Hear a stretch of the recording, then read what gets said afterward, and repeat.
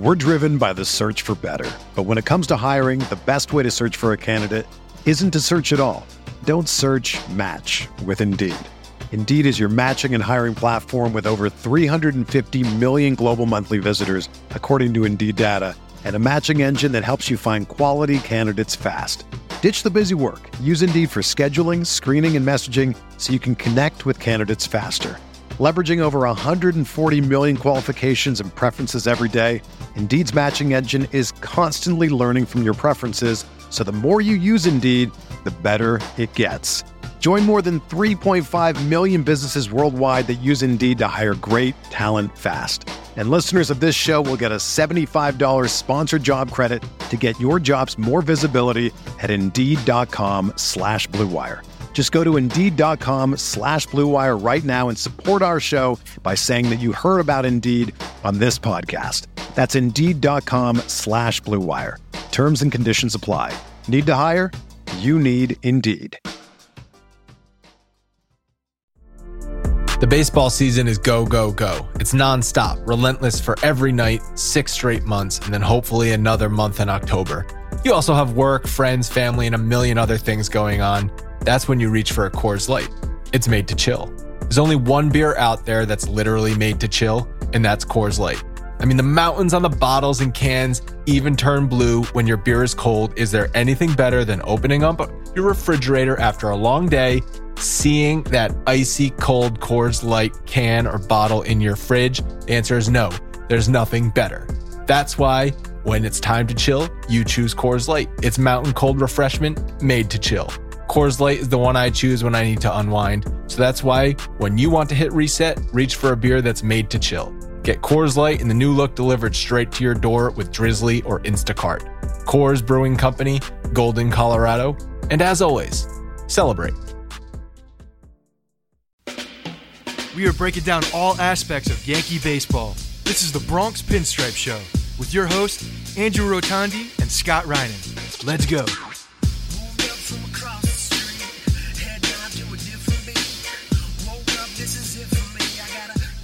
Hey guys, welcome to the show. Andrew and I kind of teased this on Monday, but got a really fun interview with just an awesome dude, Xola Malik, aka Kid Sensation, dude who grew up with Griffey. Not really grew up, but was friends with him from back in the day when they were both in their heydays in their 20s in Seattle. Really just fun, interesting conversation. He's a lot of fun to listen to and to talk with. And guy's still making music, which is great. I'm a big 90s hip hop guy, so it was a lot of fun to talk with him. He was part of Sir Mix-a-Lot when they came up, so he's definitely had some really cool experiences. And then also being friends with Griffey, I think it's just such a neat aspect of, you know, how guys can be friends while both at the pinnacle of their careers and really just have very, very different lines of work, but also find some really, really interesting common ground and start a friendship. We talked about how, you know, Griffey really got into a mindset and was just all about beating the Yankees, specifically in 1995, which, you know, crushed my guy Don Mattingly's last year and essentially drove him, into retirement without those World Series appearances and definitely without the ring. So that was highly unfortunate for many obvious reasons, but for whatever reason, Griffey was always among fan favorite. Obviously, we have a podcast on Blue Wire that released on Tuesday called American Prodigy, the Kid. So that's one of the reasons why we're doing this. And also talking with Xola was just a fun conversation. We want to bring you guys more just good conversations, either around baseball or adjacent, and make sure that we have some Yankees ties, because there are definitely some specific things in Griffey. You know, the reason why 95 played out could very well go back to what happened, you know, in his childhood and the way that he took some of the actions by Steinbrenner and the Yankees and not allowing him in the dugout at certain times. There's, you know, a couple marked incidents or opportunities where he could have been on the field that he has brought up in the past. But there was a clear disdain for the Yankees as an organization by Griffey, and he used it as fuel. And that was one thing that Xola was able to talk to us about, was that type of the mentality that the guy had as a just kind of like that killer athlete, using that chip on the shoulder really for anything and making sure that it's fuel for what he's doing on the field. So apparently he also did that in the studio and laid down some hip hop tracks as well with Kid Sensation. So fun conversation. Hope you guys enjoy it. And if you haven't already, definitely check out American Prodigy season 2, The Kid.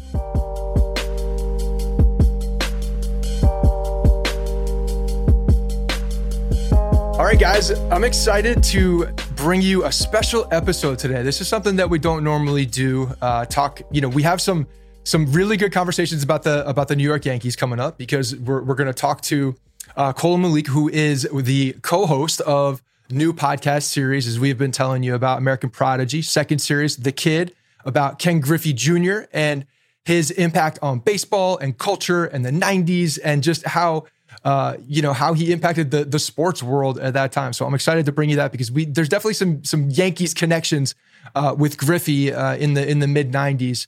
Xola, what's up, man? Thanks for coming on and taking the time. What's happening, man? Thanks for having me, man. I'm excited. All right. So obviously the podcast dropped yesterday. It's listen to the first episode, kind of sets a lot of things up, talking about, this premise of Prodigy, or, this one being The Kid. You and Griffey knew each other back in Seattle as you were both coming up. Can you tell us just a little backstory so everybody kind of hears what the what the history is and how you know Griffey Jr.? For sure.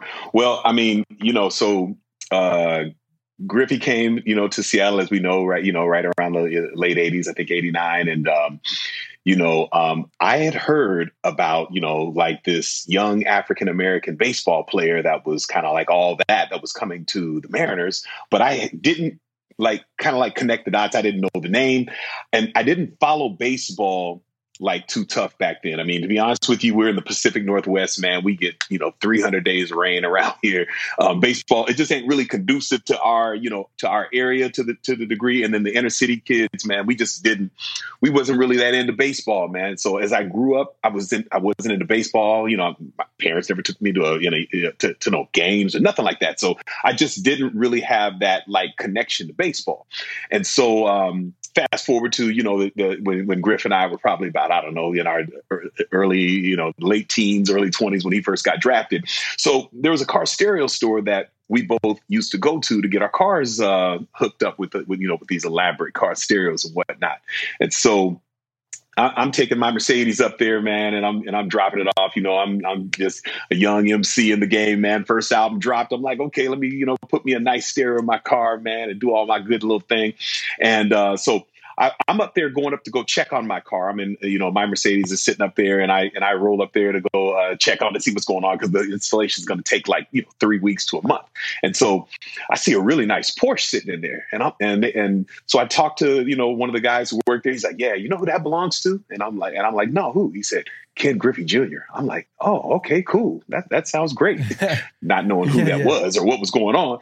And so he says, yeah, man, you need to meet him. And I'm like, okay, well, maybe he's into real estate, or, maybe he's some guy who, whatever. Let me find out who this guy is and why I need to know him. And so he takes me up to the room where, he and the manager were talking and all this. And so then hey, what's up, man? And I'm Griff. What's going on, man? Hey, nice to meet you. So we're just conversating, and I still, again, I'm not real sure who I'm talking to, but I'm like, clearly this dude obviously is someone important to them. So, man, let me spend some time with him. And then someone came up to him and said something about batting practice or something else. And then you know how that light bulb just kind of goes on in your head, and then you go, oh, okay, man, this is okay. And so all of it came together, and then I just played it real smooth like I knew the whole time. But apparently he knew about me, and he had my albums and, all that kind of stuff, and he was into Sir Mix-a-Lot and me at that time. So he knew what was up, and it was really cool to just make the connection. So that's how we ended up was in a car stereo store, man, and we kicked it off from there. That's so cool. And it's interesting because of the, where you guys were. And again, this is burying some of the lead, but Kid Sensation, Xola Malik, also Kid Sensation, coming up with Sir Mix-a-Lot in the heyday of hip hop. That's at least my heyday of hip hop. That was, I'm a big fan of 90s hip hop. So can you tell talk a bit about that parallel, like being in the music industry, being in the hip hop industry in Seattle, and what it was like compared to a Griffey who, is,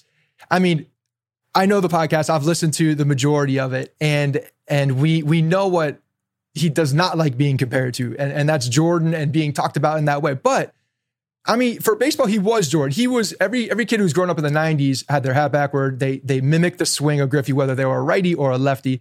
And, his cultural impact is probably just as deep as, anything he did on the field as well. So I'm curious to how you guys were living your life back in Seattle at that time, and where the parallels, existed.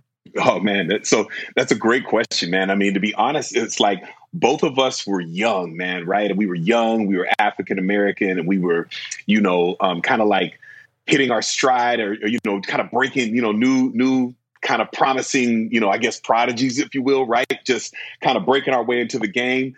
And what was so cool about Griff is that like I said, I wasn't really that into baseball, man, until he invited me to come along and to come to a game. He got me tickets and, oh man, go to Will Call, pick up tickets. All right, cool, man. Let me see what's up with this, And until I went and checked it out in person, that's when I really fell in love with the sport. And who better, right, to introduce you to the game of baseball? That's all right. Than, that's all right. Somebody like Ken Griffey Jr., right? And I mean, right. And this was Ken, right? I mean, everybody else was kind of baseball, but this was Ken. He was like, yo, and he just trotted out with such a cool swag. Everything about him, man, just exuded coolness, man. And he really made the game like interesting and fun and relatable, like to teenagers and to young people.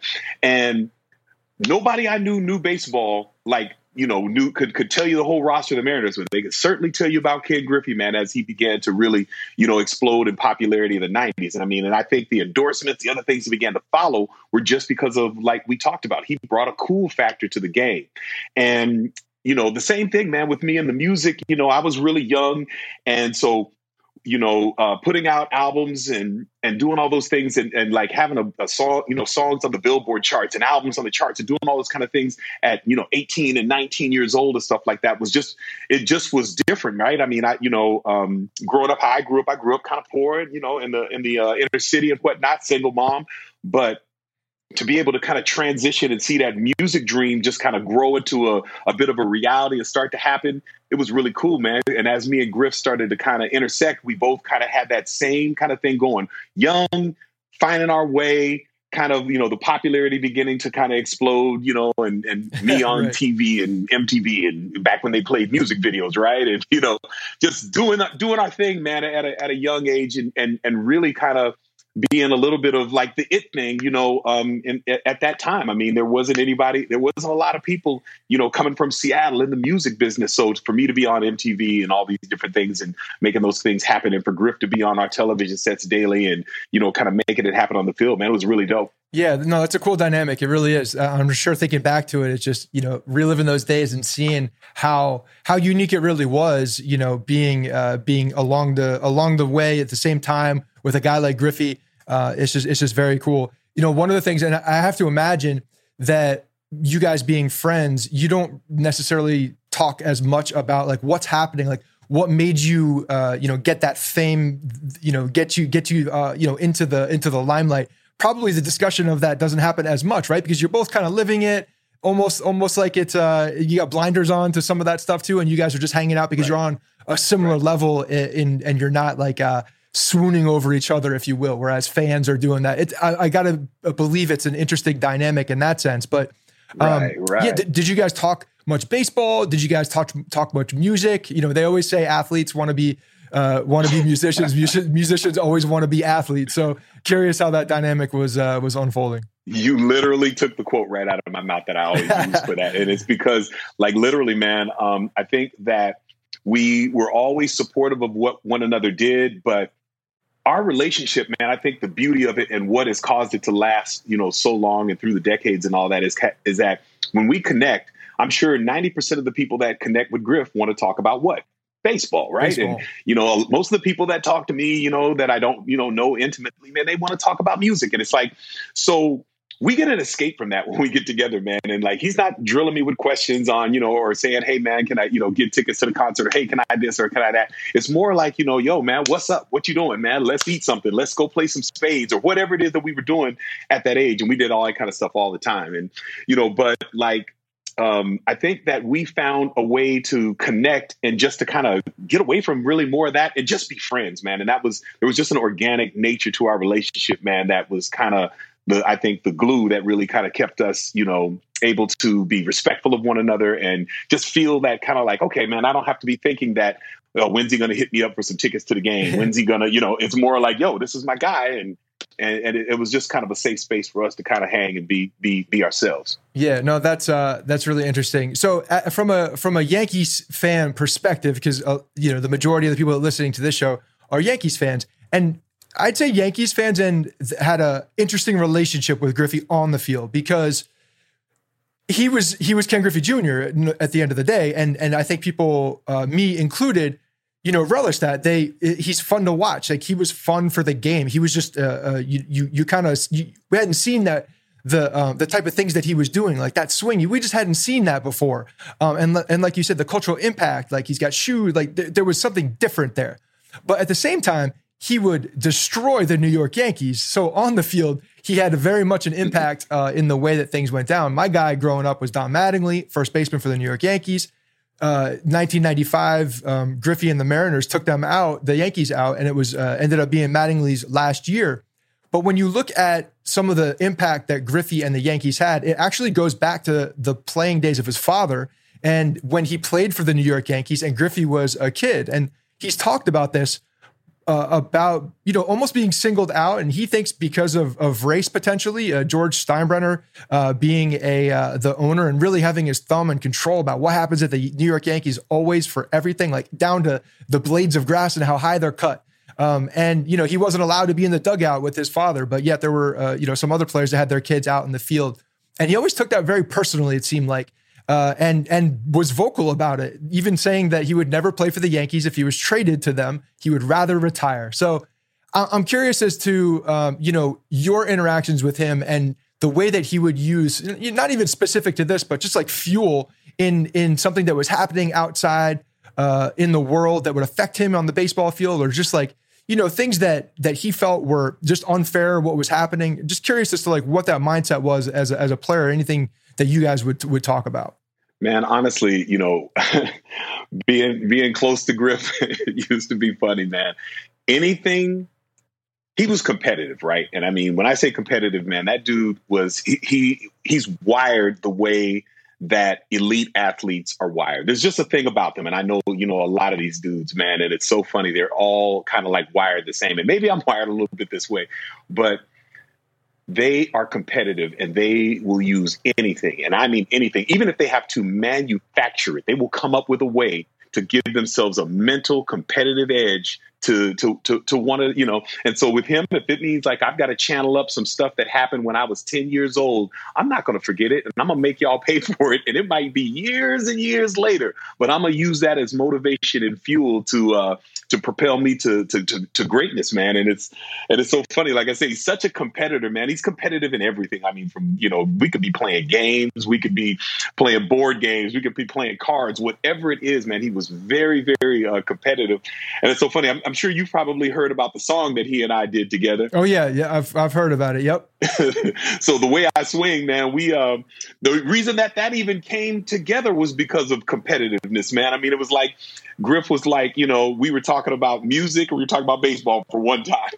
And, I told him that, to be honest, I thought it would be easy to hit a fastball. I said, man, how hard could it be? I mean, I'm coordinated. I can hit a ball. And, and he was talking about getting on the microphone and whatnot. And we kind of had our little, I don't know, debate over whose job maybe was more difficult in terms of, of rapping and getting on stage and performing, or writing lyrics, or, getting in the studio and laying stuff down versus baseball. So that ended up causing us to be in a competitive way that's how that song ended up being birthed, man. Because I was like, all right, I tell you what, I'll go into the batting cage and I bet I'll be able to hit a ball versus you being able to get onto the microphone and spit lyrics. And so he ended up, coming in the I wrote his lyrics and did all this and kind of showed him how everything went. He came to the studio, man, and he knocked it down. And I was really surprised and really proud of him. And then I went with him down to spring training and hung out down in Tempe, man, and got into the batting cage. I'm like, man, this should be a piece of cake, And I hadn't hit a fastball before ever in my life, right? And I mean, I hit in the slower cages. I was making a little contact and doing whatever. He's like, no. Let's scoot you down a couple of cages, man. And, I get into the fast cages, man, and it was a whole different game, man. I mean, I might have made some contact on one. At least that's the story I'll tell. But other than that, man, I was trying to duck from them balls coming at me at 90 miles an hour, man. It's a different game, man. By the time the pitching thing just lets that thing go, it's already hit the pad, and you're like, what happened? So I would say, yeah, man, he ended up winning that exchange for sure. But like you were getting back to what you're saying, though, he'll use any competitive edge that he can muster up. And I promise you that playing with the Yankees, that was some extra fuel, man, of what happened to him when he was a youngster. It's funny because it's what you're saying is whether it was stored in a special place for just waiting for him to play the Yankees in a big moment. The first ever playoff game was against the Yankees. And in 1995 ALDS, he hit 2 home runs in game 1 and then ended up going 5 home runs, 7 RBIs, and scored the winning run for the Mariners in game 5. So yeah, integral part of this. Pretty spectacular. The man was on a mission, it seemed, I think, for that. And it didn't matter. Like you're right. He mustered that thing up, but he really captured that, I think, playing the Yankees for his entire career and really tormented the team his entire career, which is something. But at the same time, I think I'm speaking for a lot of Yankees fans, is that there was so much love for Ken Griffey Jr. at the same time, maybe not in those exact moments, but at the same time as a baseball figure, as a cultural figure, that it was just a different type of relationship, I think. And maybe that was because I was a teenager at the time and, just liked a lot of different things and could have been that someone who's 30, 40 years old in 1995 might be singing a different tune at that point. But that's very cool. Yeah. So the podcast, well, the Bombers got the last laugh for sure in a lot of ways, man, and got a lot of hardware to show for it. So Griff had some moments, but you guys got hardware, man. That is got to tip the cap to the Bombers. Yeah, man. no. That is definitely true. There's a storied history there on the field for sure. Hey man, before we get out of here, a couple more things. Just one, where can everybody find you and your music and everything? Just let the best way to go about finding and following you. Kidsensation.com. That's literally where everything is at. You'll find links to my social media, even though a lot of my social media is under Xola Music, so Xola Music. We're driven by the search for better. But when it comes to hiring, the best way to search for a candidate isn't to search at all. Don't search, match with Indeed. Indeed is your matching and hiring platform with over 350 million global monthly visitors, according to Indeed data, and a matching engine that helps you find quality candidates fast. Ditch the busy work. Use Indeed for scheduling, screening, and messaging so you can connect with candidates faster. Leveraging over 140 million qualifications and preferences every day, Indeed's matching engine is constantly learning from your preferences, so the more you use Indeed, the better it gets. Join more than 3.5 million businesses worldwide that use Indeed to hire great talent fast. And listeners of this show will get a $75 sponsored job credit to get your jobs more visibility at Indeed.com/Blue Wire. Just go to Indeed.com/Blue Wire right now and support our show by saying that you heard about Indeed on this podcast. That's Indeed.com/Blue Wire. Terms and conditions apply. Need to hire? You need Indeed. Music, so IG and Facebook and Twitter and all that. You can find me on all those places. But kidsensation.com literally has everything. So literally go to the .com. You can find the songs with Griffey and I, because everyone's heard The Way I Swing, but not very many people have heard Back Home, the one when he came back to Seattle and he's talking in that song. And then there's Refuse to Lose, that I made for that 95 campaign. And during those moments, that was a pretty cool song. They played at the Kingdom during those moments and during that playoff run. So that was really cool. So yes, they can catch more of my music. I got a new album out, man, that just came out in 2020 called Presently Past the Future. So for the people that are kind of a little bit tired of some of the trap rap and some of what hip hop has become, for guys like you and I that are kind of nostalgic throwbacks, man, that love that kind of hip hop, man, this is the album for you. So if you're a LL fan and fans of, the kind of hip hop in the 90s and 2000s, man, and you love that real stuff based on the element. This podcast is sponsored by BetterHelp. Is there something interfering with your happiness or is preventing you from achieving your goals? We've all gone through a lot over the past year plus with COVID. Well, BetterHelp will assess your needs and match you with your own licensed professional therapist. You can start communicating in under 48 hours. It's not a crisis line. It's not self-help. It's professional counseling done securely online. There's a broad range of expertise available, which may not be locally available in your area, and it's available worldwide. You can log into your account anytime and send a message to your counselor. You'll get timely and thoughtful responses. Plus, you can schedule weekly video or phone sessions so you won't ever have to sit in an uncomfortable waiting room, as with traditional therapy. BetterHelp is committed to facilitating great therapeutic matches so they make it easy and free to change counselors if needed. It's more affordable than traditional offline counseling, and financial aid is available. BetterHelp wants you to start living happier today. You can visit their website and read their testimonials that are posted daily to see for yourself. Visit betterhelp.com/Bronx21. That's BetterHelp, H-E-L-P, and join the over 1 million people who have taken charge of their mental health with the help of experienced professionals. We have a great special offer for our listeners. You can get 10% off your first month at betterhelp.com/Bronx21. One more time, betterhelp.com/Bronx21. Hey, last thing, man. I know that the first episode dropped on Tuesday of American Prodigy, the Kid, but if you can tell everyone what to kind of expect from the season, that would be great, because I know you guys were setting up a lot of things for what's coming in the season. And it's definitely some unique stuff about, the story of Griffey. It's not, I think, necessarily all that people would expect, which I love. I love all the other information about it. But if you could give just a little bit more of a preview to what's to come in the rest of the season, I'd appreciate that. Yeah, for sure. So, man, first of all, Alex, man, drew out some great questions, man, to really make that podcast. It was just so unexpected, man. And he didn't really tip his cap much to what he was going to talk about or whatever. So literally everything was super authentic and super organic from the moment. And what I can really say, man, that I think that will make this really intriguing for people is that if you were into Griffey and you think that he is, you think you kind of know him from the surface, I think what kind of happened over the episodes of this podcast is that we were able to unpack some of the, moments and some of the things and some of the behind the scenes stuff where you get to kind of see a little bit of what, from my perspective, made he and I kind of tick. And I just shared openly and candidly, man, about, different situations, funny stories, or my perspective of different major, things that kind of happen. And I think perhaps, people get to see the heart of the man, that's behind some of the stuff that they might have seen in the public and may have perceived one way or the other. Hopefully it just sheds new light and gives a new perspective. There's not a bunch of like bombshell revelations, and I'm certainly out to honor my friend, but on the same token, I'm just real and organic and the questions were great, man. And it just really led into some fun places and some fun stories that'll give people who are real true fans just a unique look at the man and our lives and how they intersected. And I think it's really cool, man. It's definitely worth the listen. Awesome.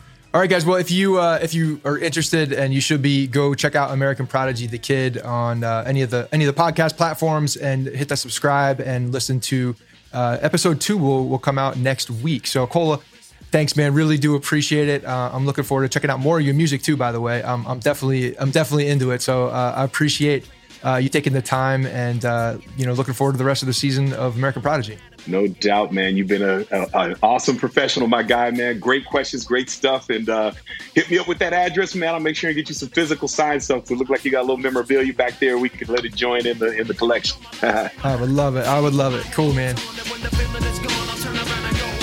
Hey, guys. Thanks for listening to the Bronx Pinstripe Show. Make sure you find us on iTunes and subscribe so you can get all new episodes directly onto your phone. If you do like the show, we'd love for you to take a minute and give us a 5-star rating and review on iTunes. It really helps us out and allows us to create more shows. We're on Twitter at Bronx Pinstripes and the same on Facebook. You can always find us there talking Yankee baseball. Thanks again, guys, for your support. Really appreciate it, and go Yankees.